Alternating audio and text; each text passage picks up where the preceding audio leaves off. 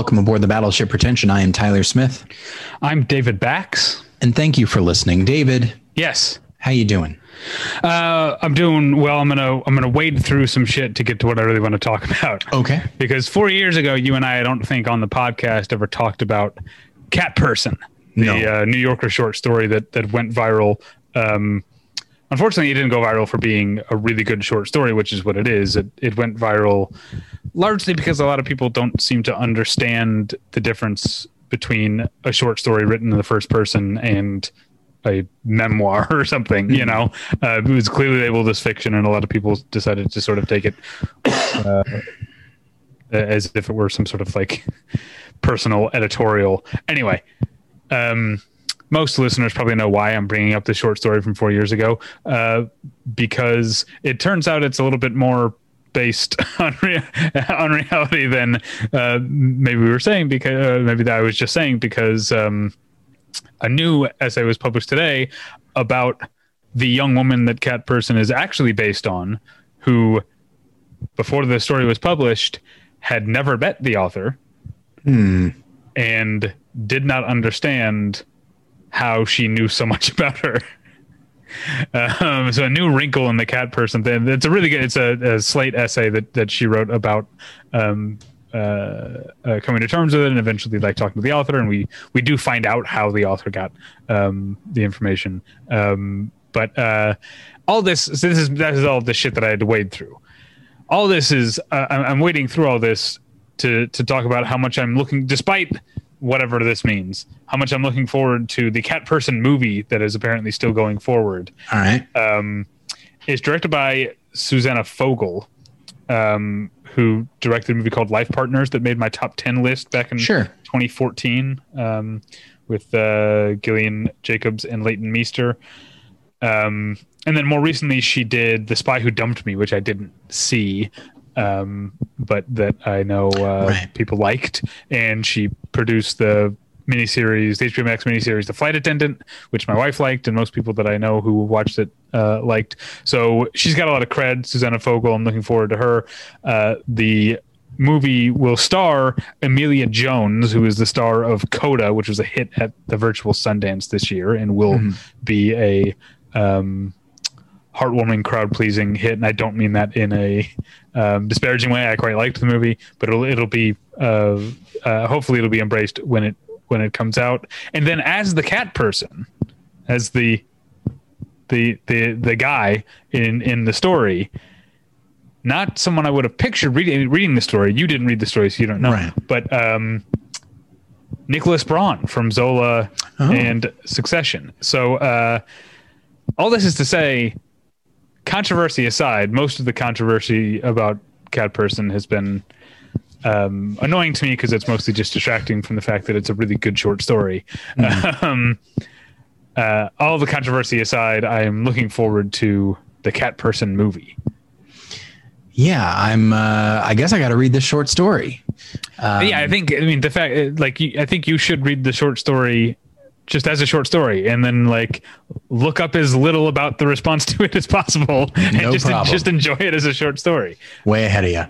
It's very good and sad and touching. All right. So before I'm trying to think if we have anything. I just swallowed right into the microphone. Oh, that's all right. I didn't hear anything, but maybe maybe eagle-eared listeners did.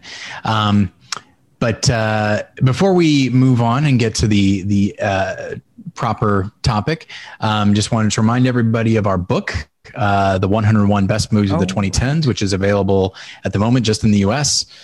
But I think I'm on to something.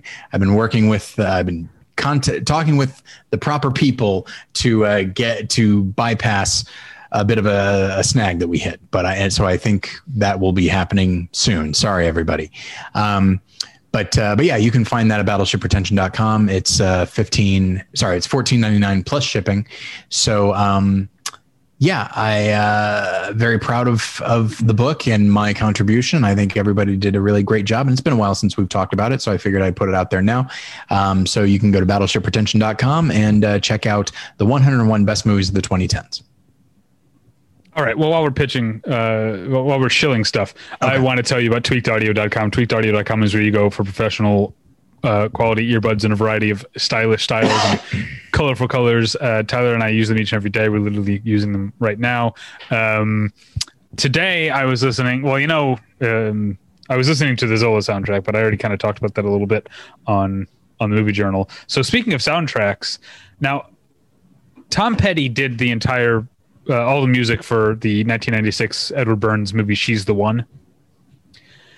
And now his estate, I guess, has repackaged the soundtrack with new songs and I think different versions and are releasing it as a Tom Petty album called Angel Dreams, in parentheses, music from and inspired by She's the One or something like that.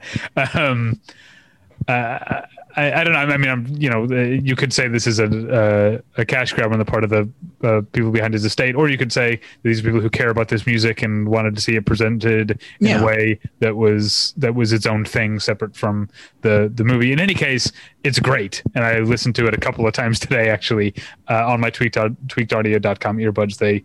It sounded great. You can get the same experience for yourself at tweakedaudio.com. They're available at a low price, but if you use the offer code pretension at checkout, you get 1/3 off that low price and no shipping charges. So please go to tweakedaudio.com and use the offer code pretension. Hey, it's Kaylee Cuoco for Priceline. Ready to go to your happy place for a happy price? Well, why didn't you say so? Just download the Priceline app right now and save up to 60% on hotels. So whether it's Cousin Kevin's Kazoo Concert in Kansas City, go Kevin, or Becky's Bachelorette Bash in Bermuda, you never have to miss a trip ever again. So download the Priceline app today. Your savings are waiting. Go to your happy place for a happy price. Go to your happy price, Priceline. Tyler? Yes. Let's get into it, shall we? I am very much looking forward to this episode. Oh, boy. I'm glad. Because, it's an idea that we'd had. Wait, do you know the Cream song about the guy who's glad? No. I'm so glad. I'm so glad. I'm glad. I'm glad. I'm glad. Anyway, it's... He never says why? Or what about? Maybe he does. In my mind, he doesn't. Oh, okay. But it's... I feel like Natalie and I have so many inside jokes because we've, I'm sure you and Jen do too. We spent so much time together, especially the last year and a half where we spent every day, all day with each other. So, Natalie and I can't say that we feel glad. We have to essentially sing it to each other. I'm so glad. I'll tell you something. Something Jen did recently that made me laugh because she's not often the type to engage in reference humor. But in this case, she did one, and it's not necessarily a deep cut, but deep enough that people might not immediately know what it is when I say it. So we were watching Planet Earth, or what is it, Blue Planet, or whichever one is about the ocean. And you're seeing Blue all Planet maybe specifically about the ocean. Okay, Planet Earth is about the whole deal. Yeah, exactly. Yeah. The what have you, and so you're seeing all these fish, and it's amazing how many different types of fish there are. And then there is one fish. It was a barracuda, and so it's swimming across, and it looks really creepy. And Jen's like, "What kind of fish is that?" And I said, "Barracuda." And she goes, "Huh? What?" I don't know what that's from. And I laughed. I was like, "What? Hey, look at you!" It is a reference to Jaws. There's the mayor says, "You yell barracuda." Everyone says, "Huh? What?" You yell shark, and we have a panic on our hands on the 4th of July. So that's very funny. Yeah, and it was like immediate, and I'm sure it's like, oh, she probably knows exactly what that is, but she's setting herself up for a joke, which is very exciting. I love it. And when I said hey, that's really exciting, she goes, well, I can make jokes like that. And it's like, no, the issue is not being able to make the joke; it's the joke that you made. Like anybody can make, if you want to make a Jaws reference, any old person can say, we need a bigger boat. That's Jaws reference 101. Barracuda, huh? What? That is a special kind of fan, and I was very excited when she made that joke. I love that. Yeah. Natalie makes movie references and TV references all the time. Yeah. But you're saying we're gonna need a bigger. It reminds me of there's a running the best show. I always talk about the best show. Used to do a running thing where John would call in his characters. And a running thing that he would do is get famous movie quotes wrong, and so he would say like, "We need a way bigger boat." That's funny. All right, but why don't you tell us what we're doing today? Yeah, so this is an episode that I remember. I think many years ago we threw out the idea of, which is discussing movies that we really love, and that it's entirely possible many of the listeners already know about, but they're movies that we really respond to that just people don't talk about very much, even in like the smaller world of like film, like online film fans that you and I are a part of, for whatever reason. And, or at least we, at the very least for, in my case, like movies that I haven't heard people talk much about. And so my friend Scott Cupper, who will be listening to this, he was in town recently. He lives in Chicago. And so he was in town, he and his wife, and they were staying, they were visiting us.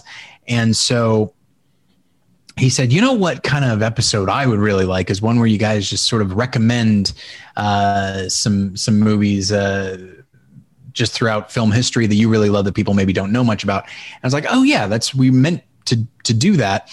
And so we didn't really have anything this week, and we thought this might be a good opportunity. So you and I both what you just said is not how you pitched it to me. So now I'm sorry. How did I pitch it to you? What you specifically said is this is like our annual Through the Cracks episode, yes, but for all time. Yeah, it's essentially, I mean, that is a more, that's a better sum up of, it's your sum up. I know, good for me. I forgot about it in the moment. But yeah, so you and I have both picked 5. In actuality, I was at lunch today and I was making a big list on my phone and realized I've listed too many movies. I'm just going to stop now, because I listed like probably 40. And then from that list, I got it down to 10, knowing that we'd probably just wind up with 5. And so yeah, I was very excited about this, even though again, I think my tastes tend to run more mainstream than yours. So I wouldn't be surprised if most people were already very familiar with the 5 that I'm going to talk about. But I guess because I did it in a certain way, some of these movies, I think our listeners might know because these are right. We'll talk when we get to it. So we had different kind of approaches, but I also have more than 5. We'll do 5. But I wanted to start by just tossing one out that isn't on my list, but just it's available. And this also came up recently on the TCM wrap-up episode. If the only thing you know about Georges Méliès is A Trip to the Moon, Criterion Channel has a bunch of his other shorts, and they're totally worth watching. So that is my first recommendation, because I decided I was going to narrow mine down by focusing on things that you can stream. Sure. Or maybe, rent and stream. I know people are like, that word has connotations that I think people think when you say, oh, it's streaming, that means it's on a subscription service. Right. But if you rent something, it doesn't download, you're still streaming it. But I just want to make clear, this is for stream or rent, but whatever kind of kind of VOD. So that's all. It's all my main 5 are all available, and I just wanted to start by tossing out that, hey, a lot of Georges Méliès shorts besides A Trip to the Moon are worth watching and available. Okay. So is that your first official recommendation? No, that's my I haven't started yet. That was my primer recommendation. Okay. In case I'll say this, in case we do this again, because God knows I have plenty to choose from, because after a while I just had to stop myself. I'm fine I think I'm going to not do any honorable mentions. I'm just going to stick with 5 because I don't want to spoil it for myself for a later episode, but you're welcome to do so. I'll toss mine out at the end. Yeah. So my and I listed mine in chronological order. Okay, so this is in no particular order. So except chronological. Well, yeah. Sorry. It's not in order. It's not ranked. Preference, or not ranked. Yes, thank you. So my the first recommendation here is Joseph von Sternberg's The Blue Angel from 1930, that stars Emil Jannings and Marlene Dietrich. Obviously, Emil Jannings, difficult figure in film historically, which is unfortunate because he was a pretty great actor. One of my favorite films, The Last Laugh, stars him. And here, it's a film that it's not, it's very expressionistic. It's not necessarily like a noir film because it's a little early for that. But story-wise, the idea of a femme fatale coming into a man's life and just ruining it. That plays heavily into this, but it's not necessarily a criminal situation. Emil Jannings plays like the very stuffy headmaster of, or one particular teacher at this college, at this school, and the various boys at the school will go to the Blue Angel, which is a local club, and he's saying like, "Oh, you shouldn't go to that club because it's a place of low character, a place of low morals, and it will ruin your life." And at one point, he goes there. I don't remember. He doesn't go there just like because he's secretly looking for companionship or anything like that. But when he sees Marlene Dietrich there as a singer, he falls deeply in love with her and just starts sort of pursuing her. And she's this is not a stalking situation. She's more than happy to have his attention and affection. And she just completely exploits it and turns him into just, it's been a while since I don't remember if he just straight up loses his job, but whatever the case is, he is devoted solely to making her happy. And the last thing that she can do is show him whether she's happy or not, because then he might get a little content or complacent. And so it's a true like femme fatale, Black Widow type performance and character. But the two, and eventually, like by the end of the film, like he was this very proper, well-spoken character, but by the end, he is just hunched over, and just the look on his face, he's almost like animalistic, like or childlike. And so, it's a film that you might view as maybe even a bit misogynistic, if not for just the inherent watchability and strength and intelligence of Marlene Dietrich. But also stylistically, I mean, it is heavily influenced by German expressionism. I'm not sure if I would quite say that it qualifies as that, but it's heavily influenced by it to such an extent that this just feels almost like a fable. And it's definitely worth watching for the performances, for the visuals, and for a story that is just, frankly, pretty rough, but somehow enjoyable at the same time. So The Blue Angel by Joseph von Sternberg. Wow. I don't know if I'm going to be able to go that deep on all of mine. I don't think I can either, honestly. Okay. But I'm also going way back. I'm going even older than that, all the way back to 1919, and a film directed by Irvin Willett, and it's called Behind the Door. And it's a movie that like I said, it came out in 1919. It actually takes place in 1925, after the war that was currently going on in 1919. But it flashes back starts in 25, flashes back to 1917, and we see this German American who, when the war breaks out, is mistreated, singled out by the other Americans in his town, and then goes and signs up for the Navy and goes and fights in the war. And we see him come back sort of a broken shell of a man. And what I'm not, there's a lot about the story that I'm not telling you because there are different layers. It's fascinating to see it as a depiction of prejudice, and this very sort of humane plea to like, even though our enemies might be, or the enemies of our army might be, Germany, but it doesn't mean that all German people living in America are bad. It's making that sort of social point, but there's way more to the story that is way more harrowing and eventually gets into the place of being like nearly like horror movie level when you find out what behind the door actually means. It's a pretty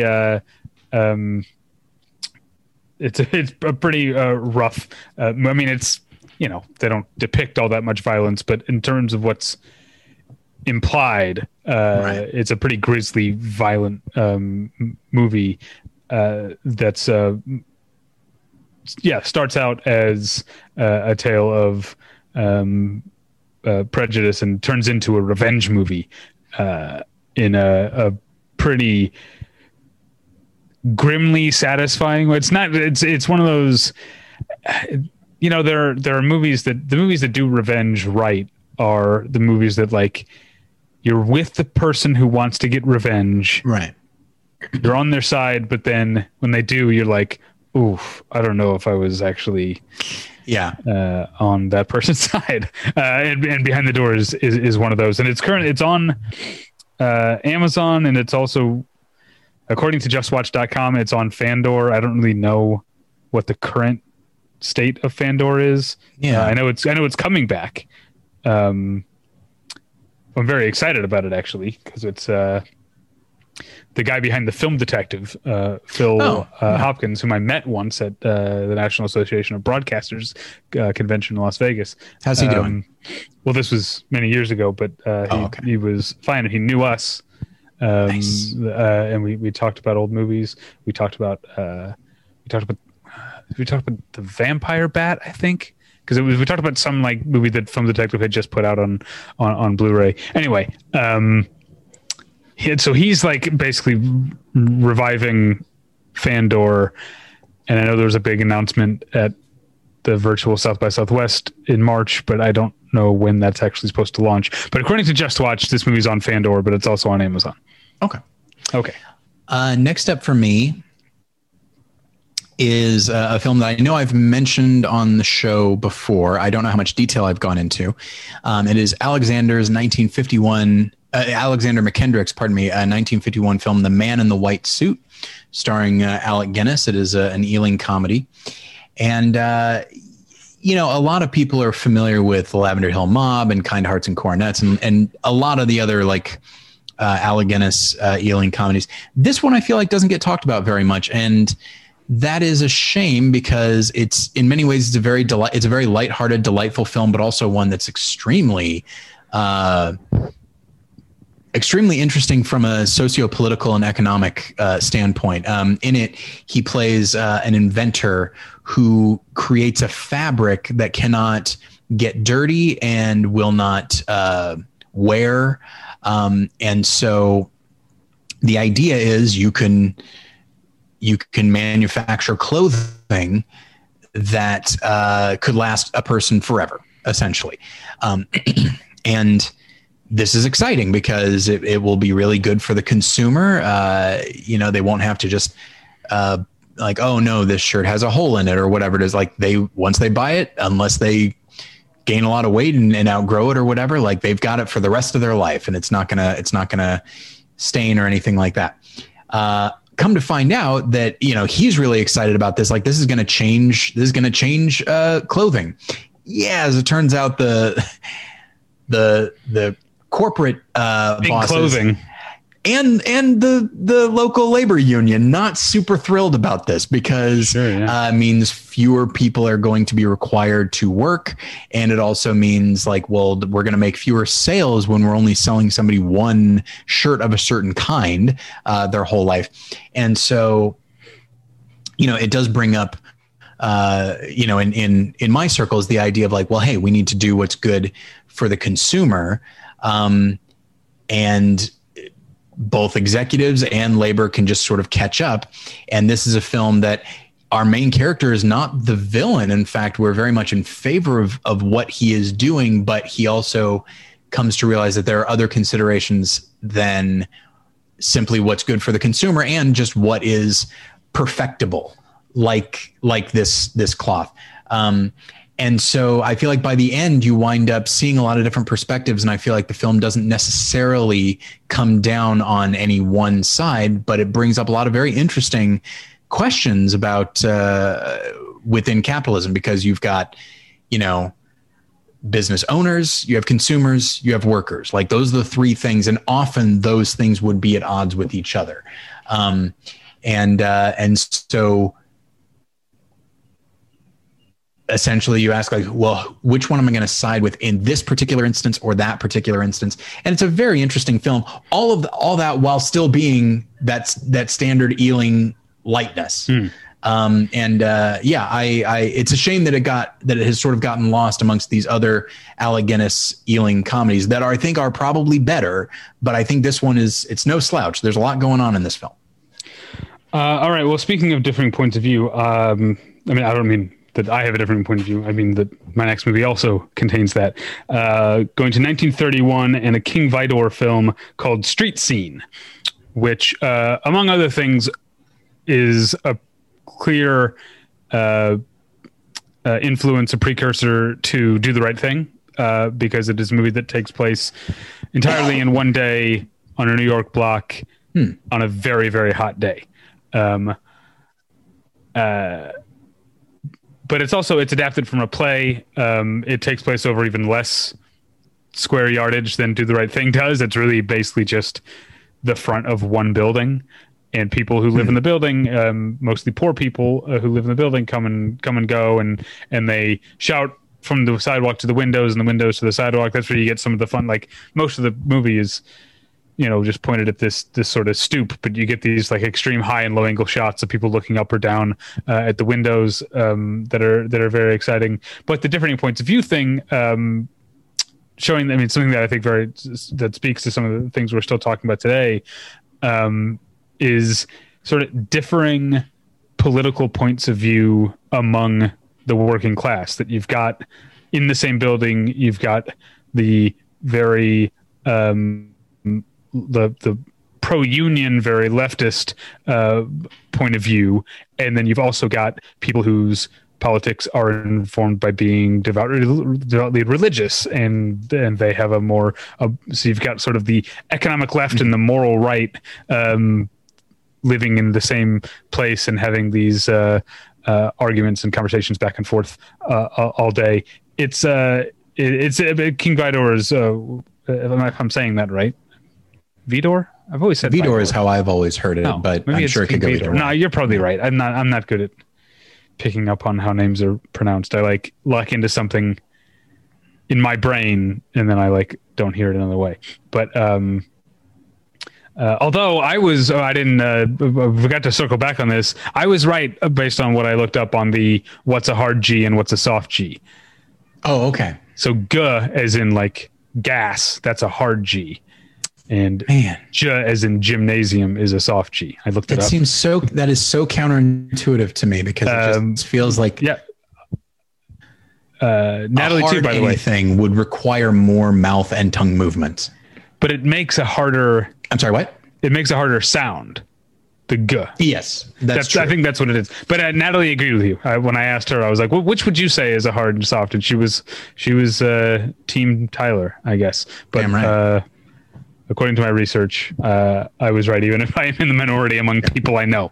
It's a losing team, as it so often is. Anyway, how did we get... whether it's King Vidor or King Vidor, he's one of the all-time best, and he can make something that is absolutely electric and cinematic and comes alive out of a stage play that mostly takes place on one New York stoop.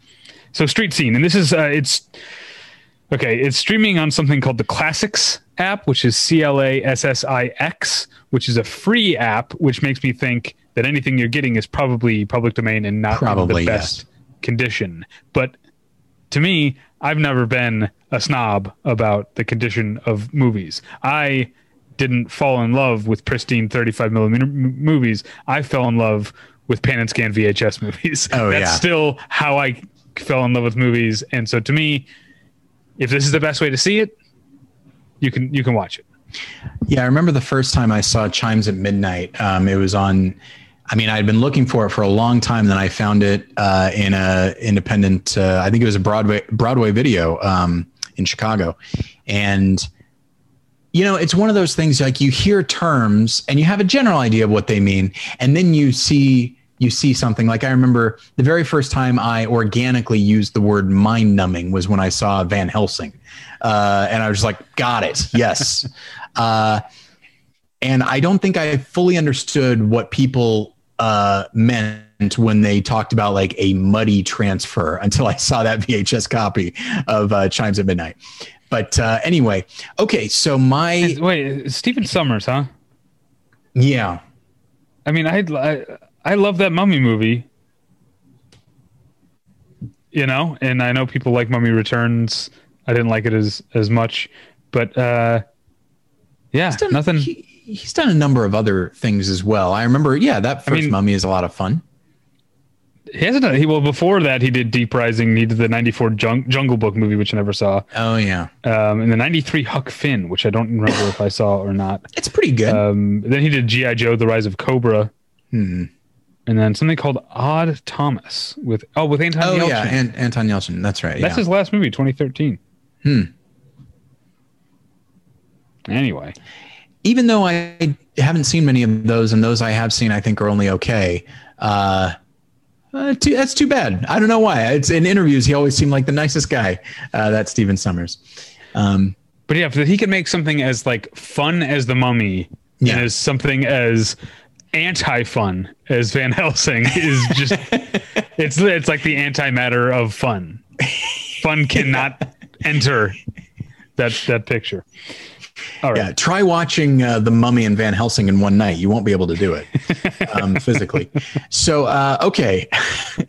So my next film is Peter, and speaking of not knowing how to pronounce things, Medak. Medak? I don't know how you say it. Medak? Medak? That's another one. I don't think I know how to pronounce anything. You said the name on the BP Movie Journal the other day. You said the name of the composer of the score for Zola. I immediately forgot, and I don't know how to say his name. I think it's Mika Levy. That's how musicologist Wes Anthony said it. See, that's what I need to pay attention to. I need to learn how other people who know what they're talking about say it. Yeah, Wes does his research too. That's the thing. So like if he pronounces it a certain way, that's pretty much the way it should be said. But yeah, so let's say Peter Medak's The Ruling Class from 1971. This is a film that I think years ago it got a Criterion DVD release. I don't think it's made the jump to Blu-ray yet. So it is a film that people know about. It stars Peter O'Toole along with several other very delightful British actors, including Alistair Sim. So it is, in many ways, it's just like an essential 1971 film. There's still, stylistically, there's still a lot, and tonally, there's still a lot of 1960s counterculture zaniness in it. But it is also, there's a lot going on culturally. But, Peter O'Toole was nominated for this film, and I think understandably so. He commits fully to this character. He plays the son of, like, what is it? Is it the House of Lords? Is that what it is? I think that's what it is. That sounds right. Yeah.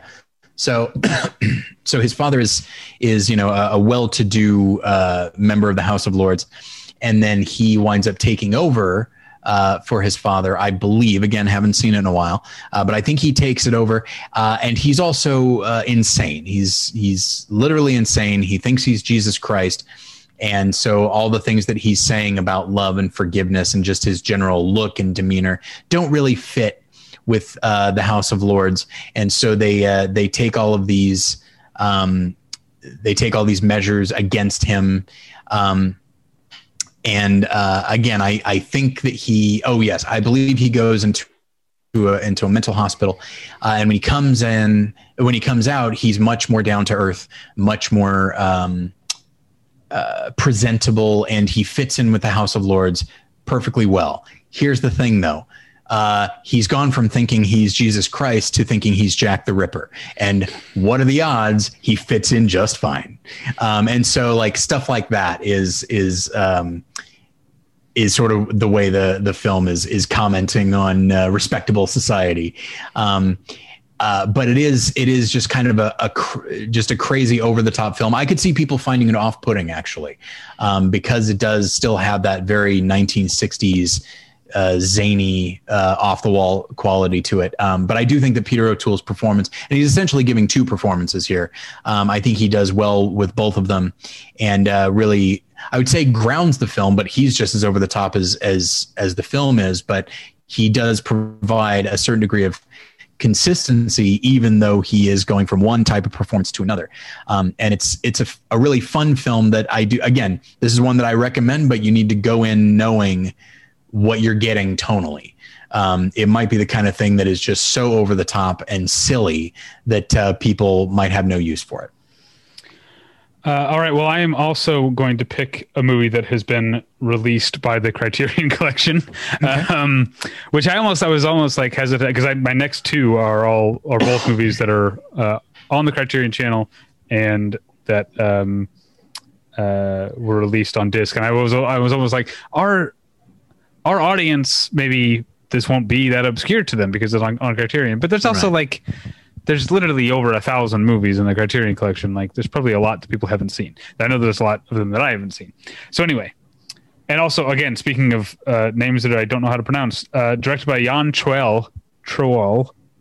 I'm not sure how you say his name. 1966's Here Is Your Life. Okay. Jan Troell is a Swedish director. We've talked about him on this podcast before, because in addition to this, he also directed The Emigrants and the New Land, which is kind of a two-part movie. It's essentially like 1 6-hour movie, but it was released as two parts. We talked about it a little bit with Mariah, because even though it's a Swedish movie, it's also kind of an American Western, especially the second half. And we also talked about when we did way back at the beginning of the pandemic, when we did our Max von Sydow profile, we talked about Hamsun. In which he Max von Sydow played a real life Norwegian respected author who then sort of became an unrespected author when he decided to be very vocally pro-Hitler. Anyway, but that's not what this movie is about. This is a Swedish movie called Here Is Your Life, and it's, I guess you would call it a coming of age story, but the movie it reminds me the most of is Zhang Yimou's To Live, because it's a movie that uses a long span of time in one character's life to kind of talk about the country as a whole. So this is a movie about a character, a young man coming of age, but it's also a movie about Sweden in a lot of ways. Okay. The young man in this case, his father, it's been a while since I've watched. His father either dies at the beginning or leaves at the beginning, and so a lot of the movie is very episodic as he leaves home because he needs to take care of himself. He doesn't have anyone providing for him, and he gets a series of jobs. And the movie is sort of divided into sections based on the jobs that he has, and each of his bosses, one of whom is actually played by Max von Sydow, sort of represent different like facets of Sweden in a way. But then he becomes Sweden. He takes all of this in. He is Sweden. And I think the movie is both patriotic and critical in many ways, because you see as this character becomes more confident, more self-reliant, more industrious, he also becomes more of a snob. And the movie is sort of critical of his high opinion of himself, and so you could very easily extrapolate that that's something that Jan Troell is criticizing about Sweden. I don't know enough about Sweden, but I don't know if there's maybe a particularly harsh strain of Swedish exceptionalism going on in that country, but it seems to be something that Jan Troell is taking aim at in Here Is Your Life. It's very good, and as seems to be the case with pretty much all of his films, it's quite long. I don't remember exactly how long. See, IMDb has it listed as being under 2 hours, but I don't think that's the cut that's on the Criterion version. I think it's considerably longer than that. Oh well. But yeah, that's on Criterion. All right, so my next film is also, I believe it got a recent Criterion release. Sorry, everybody, but it's a film that I've been singing the praises of for quite a while. And you know, with The Man in the White Suit, I was talking about like, hey, you might be familiar with these Alec Guinness starring Ealing comedies. But and I think I might have talked about. I think we talked on the Patreon. I think we talked about 1976 when I believe this movie came out, and that is John Cassavetes' Husbands. I believe it did get a somewhat recent Criterion release, but for a while it was sort of the one that people hadn't seen. You know, obviously Shadows, Faces. Woman Under the Influence, Chinese Bookie, Love Streams, Minnie Moskowitz, a lot of stuff. But this one kind of, I don't know, it was under the radar for a little while. And I think it only had like a VHS release for a while. That's how I watched it. That's how I saw it too, yeah. And I feel like it's a film that certainly has probably become more relevant since the time that it was made. Recently I guess it was on the Patreon, and people haven't heard it yet, but we are talking about the movie Deliverance and the exploration of masculinity, and obviously Husbands is just chock full of that. John Cassavetes as a filmmaker was always fascinated by relationships and the way people present themselves, to their friends, to their loved ones, and to the world. And Husbands is very much about that. You have these three guys played by Cassavetes, Peter Falk, and Ben Gazzara, and they're one of their closest friends. You know, they were a group of four, and one of their closest friends has just died, and they're trying to figure out what that means without ever actually being introspective, or at least not expressing how they feel. And so instead they kind of just go on this tear of drinking and strip clubs and competing. That's a big thing. And it's obviously that's a very masculine trait, is competing, seeing who's the best, who's the alpha, and that sort of thing. And these are guys, and the fact that it's called Husbands is notable as well. It's always fascinating to see what Cassavetes names his movies, because these guys are all married. Their wives are not in the picture right now. They're doing this. They're just having like a guy's weekend. And they just keep challenging each other and making fun of each other. And you wonder, like, why did these guys even hang out? Which incidentally is something that Jen has asked me with my friends, because we're always making fun of each other. But you look at this and you're just like, good Lord, is this how I sound to Jen? Because I really need to be careful here. But there is affection there, but I think the affection is not nearly as important as the self-protection. And so there's just this constant challenge, and I won't say how it ends, but one of the characters, and one that you don't really expect, winds up sort of taking the challenge to the next level. And the other guy's like, oh, this is not what we expected to happen. And you see just how this kind of cajoling, this kind of competition can escalate very quickly until these guys become people that they themselves would never have wanted to be. You know, in my mind, it's right up there with like 12 Angry Men and Glengarry Glen Ross as like just these depictions of how men can react towards one another, and when they're looking to dominate. You know, it really is like, in talking about the idea of toxic masculinity, I feel like the movie Husband should absolutely be in the mix in that conversation. All right. Another Criterion release that's on the Criterion channel.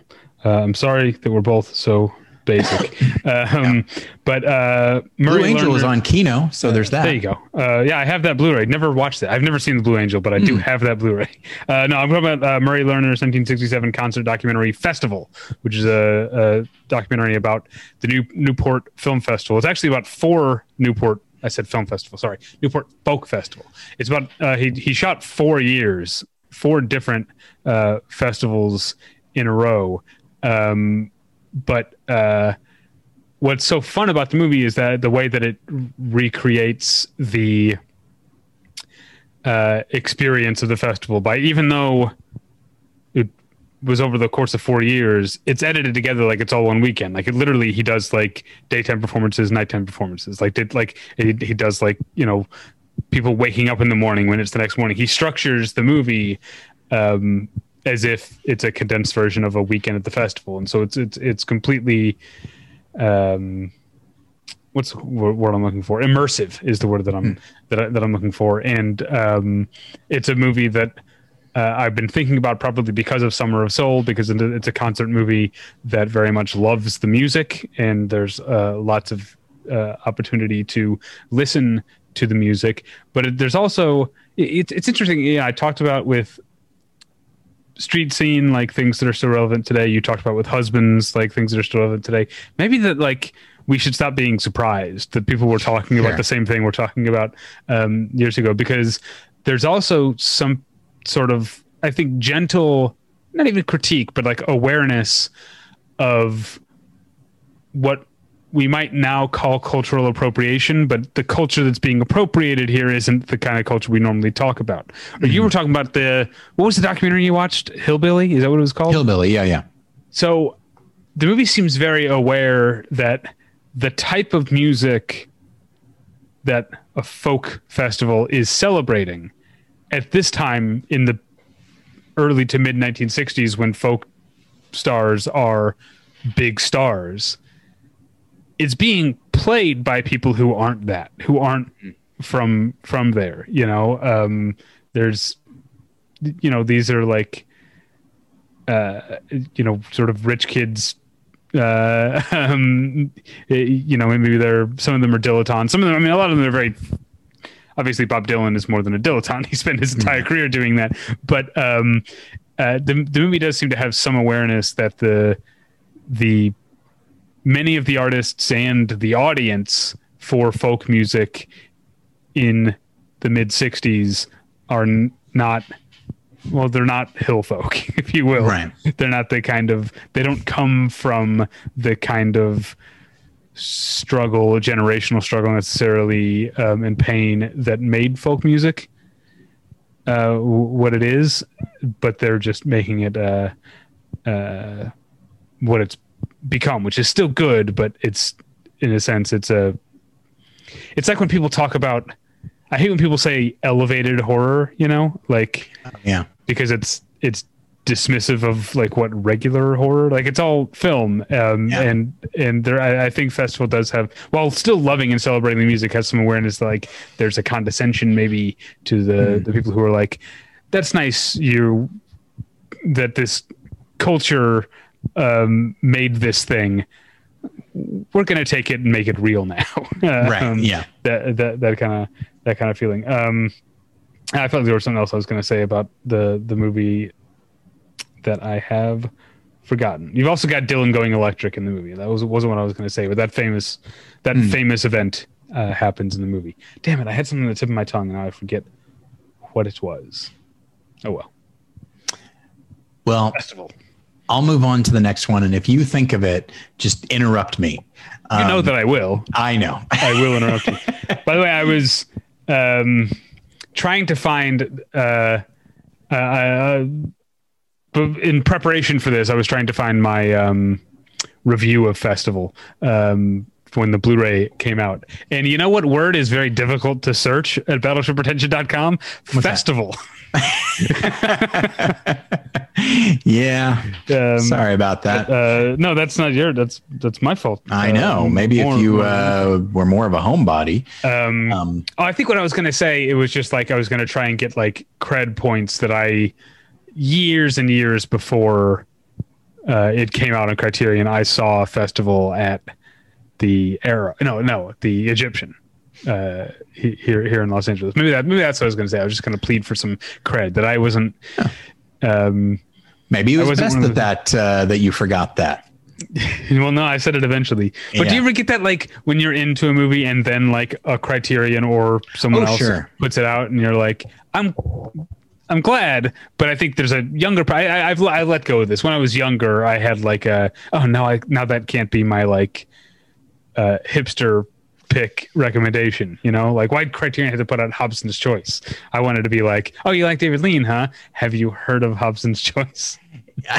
Yeah, it's Husbands is an example. Right. I mean, that's one that I saw back in college, and that was the rare Cassavetes film, and then it's on Criterion, and now everyone's seen it. But I'm less bothered by that now because I'm more confident in myself. Like, I'm more okay with myself. I don't need to have cred all the time. Yeah, and also it's just like, well, now I get to have a better version of it. It's, like when when Criterion announced that they were doing Chimes at Midnight, like my first thought was like, well, no, it wasn't, I don't think in terms of cred, but I do think of like, for someone like myself who I so often feel, imposter syndrome. And so like, yeah, I've seen the stuff that everyone has seen, that every like movie fan has seen. And so it's like, oh, but here's one that was not that readily available, but I've seen it because I'm a Wells fan.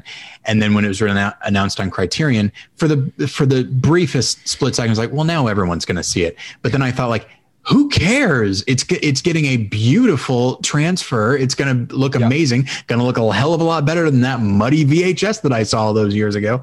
Yeah. And so, so I was just happy after, pretty quick. I was happy immediately when Film Movement announced the Reflecting Skin Blu-ray, which had never been available in this region, in this part of the world before. I had no qualms about giving up my whatever I had before, my cheapo DVD for a new Blu-ray of the Reflecting Skin. All right, that's enough bullshit. My last recommendation is a film from 1998. It is Mark Herman's Little Voice. I don't know if you ever saw it. I did see Little Voice. I think when we lived together, you had it on VHS. I think that's how I watched it. Yeah, I did see Little Voice. Great cast based on a play. You got Brenda Blethyn, Jane Horrocks, Michael Caine, and among others, Jim Broadbent.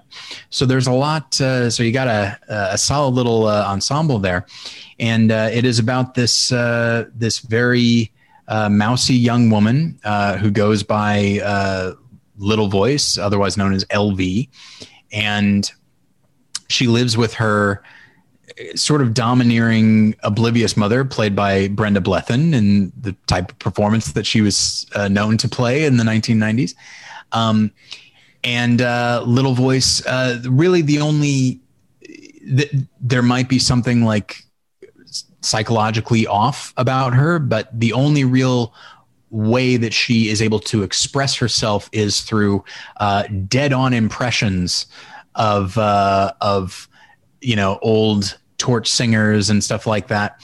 And she happens to catch the eye of a very small time promoter played by Michael Caine, who decides like, I'm going to make her famous and make me famous as a result, or at least get me out of my current low-level financial situation. These are all very working class characters.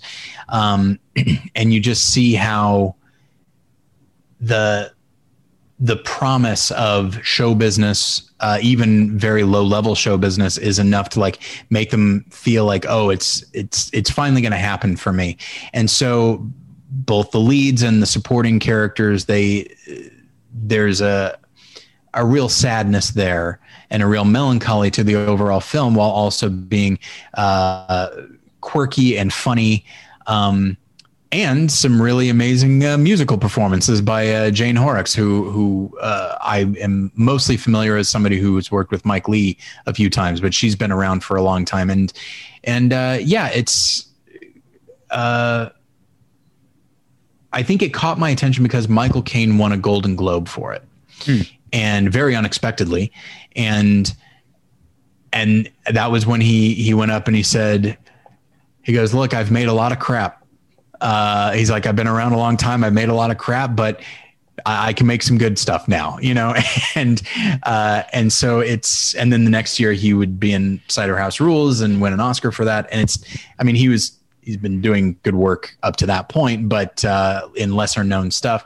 And he really, the whole cast is good, obviously, and I think Brendan Blethyn was actually nominated for an Oscar for supporting actress, but the film in general, just great performances. And in my opinion, deserves to be talked about sort of in the same way that like the Full Monty or The Englishman Who Went Up a Hill and Came Down a Mountain, like this kind of, that kind of working class, like how do we're quirky, but there's a sadness here, and how do we break out of this? Like it deserves to be kind of mentioned in the same way as those movies. Yeah. Man, if you think Stephen Sommers fell off, Mark Herman made a few movies. His last movie was 2008's The Boy in the Striped Pajamas, which I didn't see but heard nothing good about. Right. He made a 2003 movie called Hope Springs that I kind of can't believe I haven't heard of, because there's also a 2012 movie called Hope Springs that have nothing to do with one another. Right. And that one I saw. That was with the one with Tommy Lee Jones and Meryl, right? That sounds right to me. Yes. But yes. So that's it for me. That's one more for me, and then I'll toss out some. One more for me, and then I'll toss out some movies that you can't currently stream anywhere, but hopefully you'll remember them and keep an eye on them. The last one for me is a very recent discovery for me, and hopefully for other people who have taken advantage of certain virtual cinemas, because this movie is newly restored. Melvin Van Peebles, The Story of a 3-Day Pass. I couldn't believe it for a director, and maybe I'm just projecting my own being in the dark about this movie. For a director as influential, as important to cinema, to American cinema in particular, as Melvin Van Peebles, to realize that he'd made a film this good before he made Sweet Sweetback's Badass Song was stunning to me. It's an absolutely one of a kind film. It's so loaded with feeling and so loaded with honesty and anger, but also the kind of anger that I think someone who has spent their entire life and has generational memory of racism feels. It's a functioning level. You know what I mean? Like that if you're angry all the time, you're not going to. Or if all you think about all the time is your anger, you're never going to enjoy the things out of life, even if your anger is perfectly justified and comes from external attacks. There's still a joie de vivre, I'll say, because the movie takes place in France. To the movie, the romance is the romance in the movie is a romance between a black man and a white woman, and that is very much germane to what's going on and what happens, but also in the scenes when it's just them, it's just a great romance. It's a great romance movie. It's two people either falling in love or just having one of those youthful fling weekends or whatever it is. There's it's so in the moment. It has that. Like I said, it's made in France. It has that sort of new wave feel of just going with it at any given moment, just here's an idea, let's go with it. So there are things that happen in the movie that don't really happen. Like there are sort of flights of fancy that the movie doesn't take great pains to demark from the rest of the movie. It's not like, oh, and here's a fantasy sequence. It's just like, oh, I guess this is in his head, but maybe not. Maybe everyone actually did part like the Red Sea on the dance floor the moment he met locked eyes with this woman. It's terrifically funny and heartfelt, and just he just seemed, Melvin Van Peebles just as a filmmaker emerged fully formed, I guess.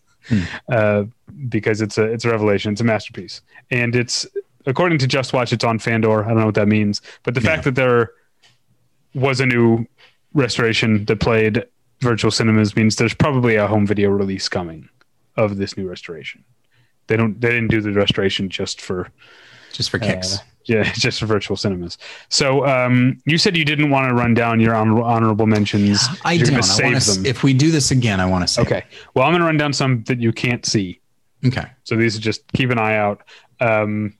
forgetting the director of the another film from 1919.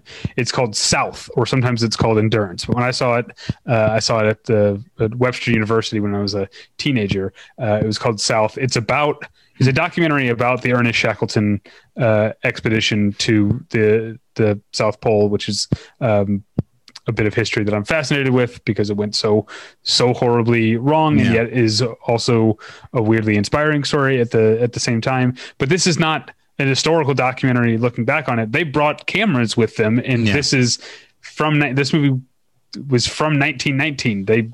This is like something that just happened, and they put the footage together, and it's a pretty stunning movie. If I don't know when anyone might make it available. Another movie that is weirdly not streaming, even though it's come up on this podcast multiple times. Another silent movie, Ernst Lubitsch's "So This Is Paris," is if you ever meet someone who thinks that silent films are slow and stodgy and boring, maybe "So This Is Paris" would be a good entry point, because this movie has wheels on it. It moves so fast and is so much fun. Oh man, another silent film. Something about all these silent films that aren't available. Clarence Brown's A Woman of Affairs. You've probably heard, people have probably heard of Flesh and the Devil, but A Woman of Affairs is the other movie directed by Clarence Brown, starring Greg Garbo and John Gilbert, that is also about young lovers unfairly separated. I'm not saying it's quite as good as Flesh and the Devil, but it's up there, and it's that filmmaking team was clearly on fire. I forgot the director's name, Edward Kahn, maybe. Law and Order. There are a lot of movies called Law and Order, but this one's from 1932, and it's a Western starring Walter Houston, in which he is a retired lawman who doesn't stay retired too long because he makes the mistake of moving to Tombstone, Arizona, and everything is crazy, and he gets sort of put in charge of keeping the town peaceful. And then finally, a 1972 Chinese film called Intimate Confessions of a Chinese Courtesan. It is as fun as that sounds. In many ways, it's a kinky sexploitation movie, but it's also a martial arts movie. It's a lady martial arts movie. It's a Shaw Brothers movie that is so over the top in every moment. The movie does not waste a single moment. I saw this at the Billy Wilder Theater probably a dozen years ago. And it just has one crazy thing after another. And it's so lush. It has, like I said, kinky, I mean kinky. It has a scene where a woman gets like whipped and her back is like split open, and then another woman is like licking her wounds. It's pretty cool. And then I was just looking it up because I hadn't seen it in so long. I was just like reading about it on Wikipedia, and someone, a critic once compared it. An American critic once compared it to a Z-grade Scarlet Empress. Which is I think maybe was not meant as a recommendation, but I think sounds great. That's a great way to think about this movie. Right. Intimate Confessions of a Chinese Courtesan. I hope it becomes available to stream someday. All right. Well, hopefully everybody got some good recommendations out of that. And if you're interested in us maybe doing this again, let us know in the comments. In the meantime, right. Yeah. I left one off. You do the outro.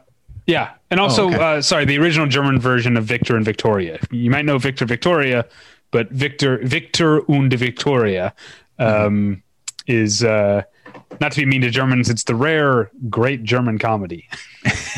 It's not what they're known for. Yeah. But it's like this and Tony Erdmann are like really good. Anyway, and you can actually find my review of Victor und Victoria at battleshippretension.com. You can email us at david@battleshippretension.com or Tyler@battleshippretension.com. This week on You can follow me on Twitter at Davey Pretension. Also, this week I reviewed The Witches of the Orient, which you might have heard me talk about on the Movie Journal this week. And don't forget to tune in to The One Where I Met Your Mother, the podcast where my wife and I talk about one episode of Friends and one episode of How I Met Your Mother every week, and do some fun compare and contrasts, and then talk about our own memories of these times in our lives. Find that at battleshippretension.com as well. Tyler, you can follow Tyler on Twitter at Tyler Pretension. Tyler, what do you have to plug? At the moment, nothing, but over at morethanonelesson.com, I will be doing probably in the next week an episode about Paul Schrader's First Reformed. Ooh, good one. Blah, blah, blah. What else do I say here? I guess that's it then. Thank you for listening.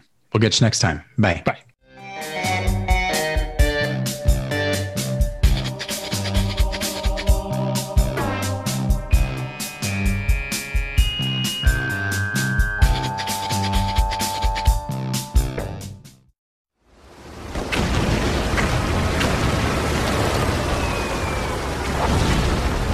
This program is a proud member of the Battleship Pretension Fleet.